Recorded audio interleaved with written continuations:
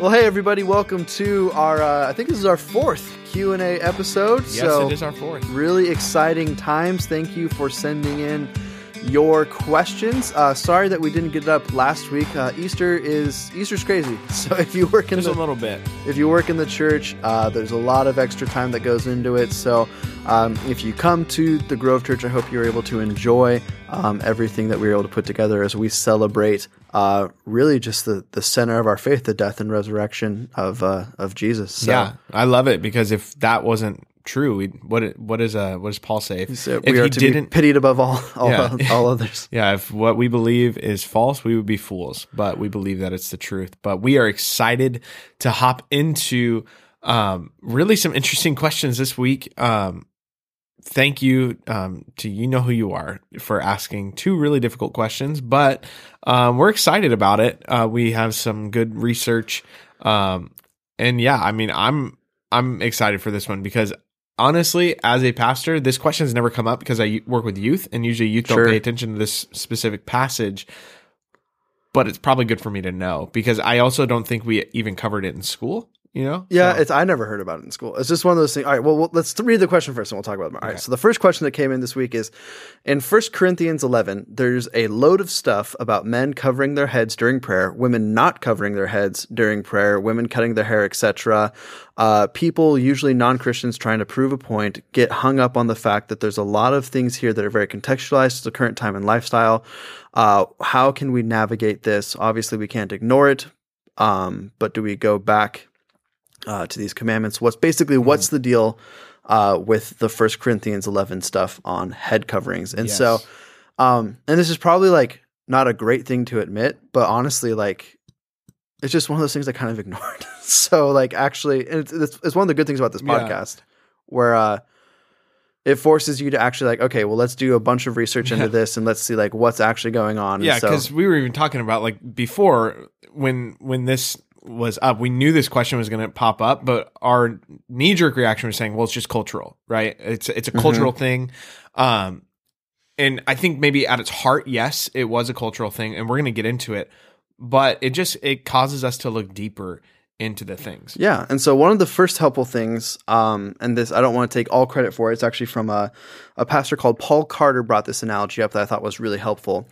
And basically it's saying, we need to be very careful when we're reading the Bible that we take away the deeper point of a passage and not always the things that only apply to that culture. And a great example of this is in Matthew. Let me find it here. Matthew chapter 6, verses 16 through 18. It says this, "And when you fast, do not look gloomy like the hypocrites, for they disfigure their faces that they are fasting and may be seen by others. Truly I say to you, they have received the reward. But when you fast, anoint your head and wash your face, that your fasting may not be seen by others, but by your Father who is in secret. And your Father sees in secret will reward you."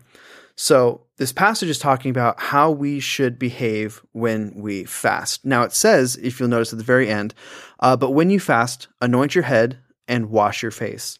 And so does that mean, if I'm fasting and I don't every morning pour oil over my head, am I disobeying God's commands? Yes. And so what we're here to say is make sure you're pouring. No, but and olive oil will do fine. And here's what I would say. In that culture, what you would normally do to make yourself look presentable is you'd wash your face, you'd anoint your head with oil. It's things that basically, and the deeper point of the passage is don't try to make it outwardly obvious that you're fasting. Don't try and brag about the fact that you're fasting. And so if we were to bring it into like today's culture, we would say, hey, when you're fasting, like shower, shave, wear nice clothes. Yeah, don't post it on social media. Yeah, exactly. Like don't like go out of your way to I'm so hungry today. Sorry guys, I can't make it to lunch. I'm fasting today. Yeah, like don't go out of your way to brag about it, but rather just basically go about life as normal. And so almost in a certain way, and I want to be careful about saying this, but if we were to follow that particular passage word for word, and like when we fasted, we just anointed our heads with oil, but we never did any other point, that would almost be the opposite of what the passage is talking about. Because then people would see like, oh, he's fasting. He looks different today than he normally does. Yeah, it would turn fasting from a spiritual experience to a ritual. Yeah. And there's beauty in ritual. I mean, like communion and stuff like that. But the reality is fasting is personal. It's not something that, like what Evan was just saying, like we're not going to go out and post it on social media. We're not going to go out and disfigure ourselves so people ask questions, because that's not what it's about. Fasting is about you gaining, more insight into what God is calling you to. And even, man, I should know this. I didn't know we were going to get into the fasting talk. But somewhere in the New Testament, when they're talking about talking about like breakthrough in your life, it says some things don't come except through prayer and fasting. Right. And so what that tells us is that fasting is personal. It's not something that should be, corporate. Now that's not saying you don't tell like your small group or whatever to be like praying for you while you're fasting. It's mainly being not chauvinistic. Showing off. Showing off. Thank you. To just say, hey, look at me, look how spiritual I am. And even before that, or even in that passage, Jesus even talks about, hey, don't be like the hypocrites who pray loud, long prayers. But when you pray, go into a closed room. And he's not talking about, like really, if we like dig deep down, like the core part of that is some parts of our spirituality are personal. And that leads us to, what Paul is talking about in 1 Corinthians, talking about head coverings. And it's an interesting, this is going to be the most interesting response I've ever heard. And we did a lot of research into this to make sure that what we were reading was credible. And I mean, I've never heard this before. And so, Evan, I'm going to let you take it away because you are the expert on this. Yeah, we're not going to go into like a super amount of detail. But so the question is, what is the point of the head coverings? Like, why is Paul getting hung up on this culturally today? This doesn't really make a lot of sense to us. So the idea is, what's the deeper point that Paul is getting at? Yeah, and is it applicable to us today? Right. I think is a second, like part B to that question. And so going through, and we honestly, this is probably the question we've researched the most, just because it's so interesting and kind of out there for us today. Like when we're coming at it from our modern cultural sensibilities, like it doesn't even make sense what Paul is talking about. And so one of the interesting things that we found is that in the first century, when this is all going on, there's the modern medical knowledge of this way. Basically, it viewed hair very differently than we would view it today. And so if you actually look into, if you know the name Hippocrates, which is where we get the Hippocratic Oath, and so kind of one of the very first medical doctors, a lot of things are going on there. But in a way that's completely discredited today, they actually viewed hair oftentimes as part of the reproductive process, which again sounds really weird to us today because we know that, well, it has nothing to do with that. But particularly in women, your hair was viewed as an important part of the reproductive process. And because of that, it was considered improper for particularly married women to show their hair in public. It would kind of be the equivalent of like wearing maybe like a really low cut shirt or something like that, where it's just kind of probably not something that's appropriate for church in general, and maybe not appropriate just overall. And it wasn't viewed the same way as men, because with men, hair was not viewed that way. It was kind of just viewed that way for women. So yeah, and why that is, it's just, we don't know. It's a weird cultural thing, and this is why we say we don't read the Bible for what it says in English. We have to have a cultural background and a context to view it through. Right. And because we've said this multiple times, we read the Bible for truth, not for the words, not for the information. We read it for truth. Yeah. And why they thought that, nobody knows. Yeah. So actually, there is a lot of people who know, but we don't want to get into it because it would literally take an hour. Yeah. There's a researcher named Troy Martin who kind of did a lot of different research into this and wrote a paper. It's pretty wild. Like to us today, me and Connor are reading through, and it's just like, what on earth is going on? But I put a hat on for this. for this podcast. For this podcast. But suffice it to say, it seems like, and again, I don't want to be very definitive with this because this is a really complicated question, but it's also an open hand issue. Oh yeah, very open-handed. So you could very easily present me with new evidence that we didn't see, and I would change my mind. So this is not something I'm holding on to fast. But as best as we can tell, the main point that Paul's getting across is basically the importance of men and women to behave modestly within church, and to not be a distraction in church because of the way we dress, because of the way we act. There's kind of a modesty, both in physical appearance and a modesty of spirit as well, that Paul is getting at. And so for them today, part of modesty was wearing a head covering. That leads us into the second question that we received. And I like this question. This one It's an interesting one. Yeah.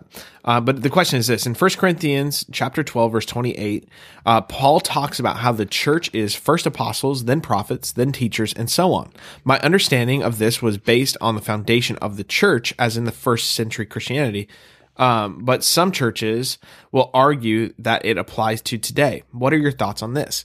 Now, in the section of verses that we're talking about, there is it almost seems like a ranking system. He goes, first are apostles, second are prophets, third are teachers, and so on and so forth. And so what you can read, just right at the beginning, is that this is a ranking system, that the apostles are the most important, then the prophets, and then the teachers. Yeah. And then on the lower, totem pole, it's the people who can do miracles, those who can heal, those who have can help others, those who have the gift of administration. And it can almost seem like an elitist list of saying, hey, these are the gifts that you should desire because these are the ones that really matter. But some of you, man, maybe only you speak in tongues, which is the least. We have to read this passage in context because Paul is talking about the title of the passage in my Bible is called One Body, Many Parts. Right. And as we are reading this, we see that Paul is actually making comparisons of, the human body has many parts, but many parts make up one whole body. And so it is the same with the body of Christ. And yeah, he goes on to say that if the foot says, I'm not a part of the body because I'm not a hand, that doesn't make it any less a part of the body. And so if we read this with this lens of Paul saying, hey, there are certain things that, you can't, like, let's be honest, you can't live without a brain. Right. Right.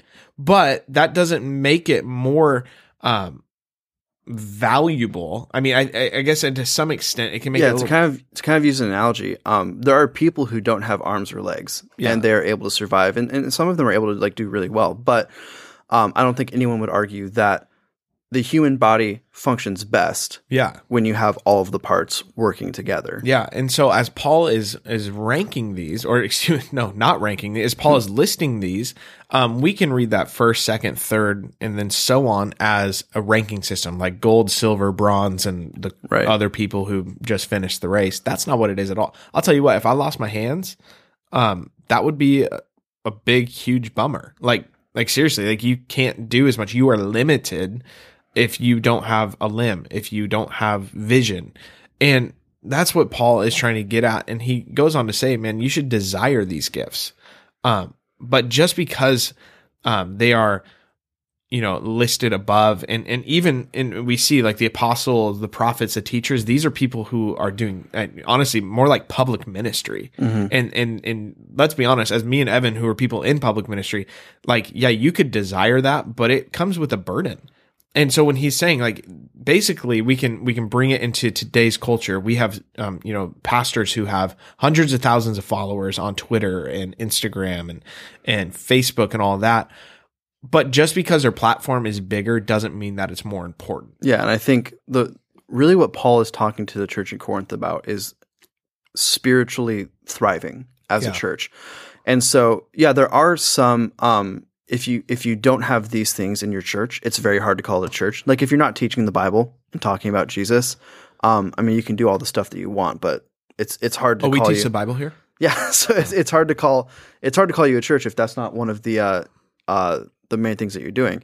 There's some lists of gifts in here where like, yeah, you could probably have a church without some of these things, but it's not going to be as effective in ministry, and it's not going to be as effective in reaching people for the kingdom of God if you don't have the whole body together. And that's where it's important to not just get hung up on a verse or a passage, but really zoom out and see the book as a whole. Like, what is Paul trying to communicate? And he's trying to communicate that we are all part of a body. All of the spiritual gifts are important. And then he also, and I love the fact that he puts this in at the end, not everyone is going to have every gift, and that's okay. Yeah, verse 29 through 31 says this: Are we all apostles? Are we all prophets? Are we all teachers?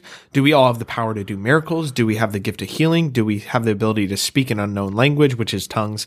Do we have the ability to interpret unknown language, which is also talking about interpreting tongues? Of course not. So you should earnestly desire the most helpful gifts, but now let me show you a way of life that is best of all. Yeah. And I think it's about unity. It's about, man, if we do these things together, man, the gates of hell are not going to prevail. Yeah, and I think I've spoken on this in youth before, and one of the examples I used is so we have our friend Kyle, who is the worship leader at Snohomish. So great musician, great singer, like has a really powerful gifting on his life. If I spent my life just earnestly desiring the gift to be able to sing and lead worship and do those things, maybe one day I could get good enough to do it, but it's probably not going to be what God has for me and not where I'm going to thrive. And so the option that Paul's laying down is you can either be jealous of a different gift that maybe you don't have, or you can see the gifts that God has given you. And if we all use those without jealousy, without pride, without arrogance, but if we all in humility use our gifts, the church is able to really thrive and do ministry in a beautiful way. Yeah. Do what God has gifted you to do. Don't desire the things like me. I'm a leader. I'm a preacher. I've never been a part of like praying for somebody and them being healed. Now, I could desire that, say, God, like, I would love to be a part of that. But if all I'm focusing is chasing after that, I think it also takes away the importance of the gifts, because now you're desiring the gifts, not what the gifts produce. And even worse, if you're not using the gifts God has given you because you're waiting for a gift that maybe God won't, like that's just not an effective use of the time. We all have a finite amount of time. Yeah. To really do the work that God has called us for. And Andy Stanley said this, and before we end this question and move on, it's this. He says, only do what you can do. Now, he's talking about like leadership and stuff, but I think that's also the same in our spiritual lives as well. Only do what you can do. And that doesn't mean he was even saying when he says this, he's like, man, I want to be, a better writer. I want to be a better pastor. I want to do these things. But if I spend all of my time focusing on my weakness, it's actually going to be pretty discouraging, because my weaknesses are weaknesses for a reason. And that doesn't mean we should try to get better, but man, we should be leaning into the things that God has naturally gifted us with. And there's nothing wrong. I do want to be careful to say, like, if it's on your heart, a certain gift, there's nothing wrong with, asking God, like, God, I would love to move in this gift and all these different things. What the point we're trying to make is, don't get so hung up on seeking after other gifts that you don't use the gifts that you can exercise right now. Yep. That would kind of be the idea.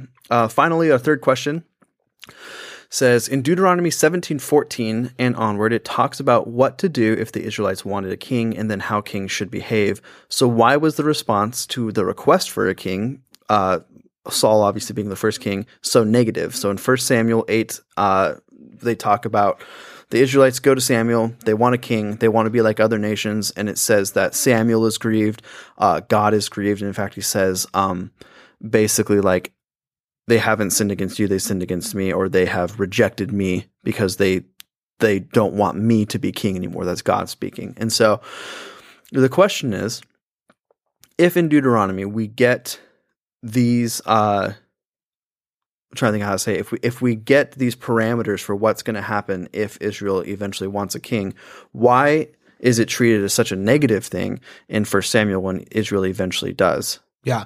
And really, like, honestly, just to make it as simple as possible, it was never in God's intention for Israel to have a king. But God being sovereign, God being loving, and he wanted to take care of his chosen people. We got to remember this. This is like these are his children. Like, right. Like he cares for them, and God knows everything. He is all knowledgeable, all powerful. He's everywhere at the same time.